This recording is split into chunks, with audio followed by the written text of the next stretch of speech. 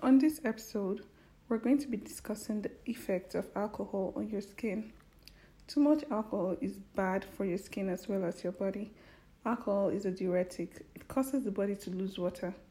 That can contribute to dry skin. It also dilates blood vessels. That's why drinkers often have red, flushed faces. Over time, these blood vessels can become permanently damaged, which causes the skin to stay red. Alcohol, especially red wine, can also trigger rosacea flare-ups. Smoking. You need to quit smoking if you do. Simply put, smoking is bad for your skin. It's second only to the sun in causing premature wrinkles and dry skin. In fact, under a microscope, you can see wrinkles in smokers as young as 20. Smoking reduces blood flow to the skin and contributes to the breakdown of collagen. Less collagen means more wrinkling.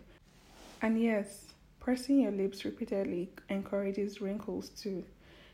You can't reverse the damage, but you can stop it by quitting smoking. Wash the day away. Every day, your skin comes in contact with pollution, cigarette smoke, car exhaust, or smoggy air. Keep skin healthy by cleaning it.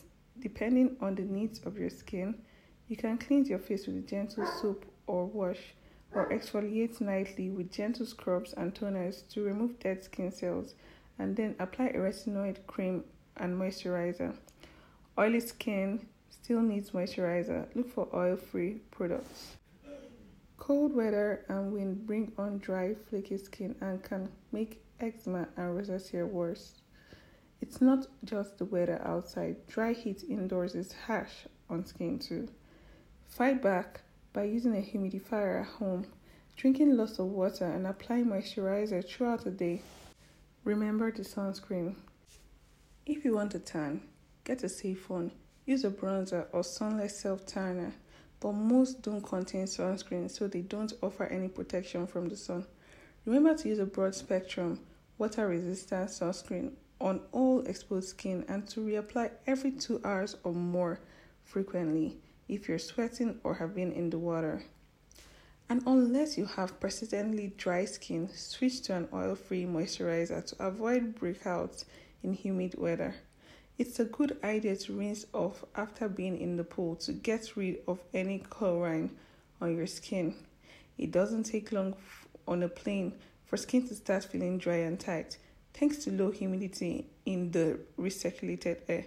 Have a travel plan for your skin that includes drinking water, not coffee or alcohol, and moisturizing before, during, and after your flight.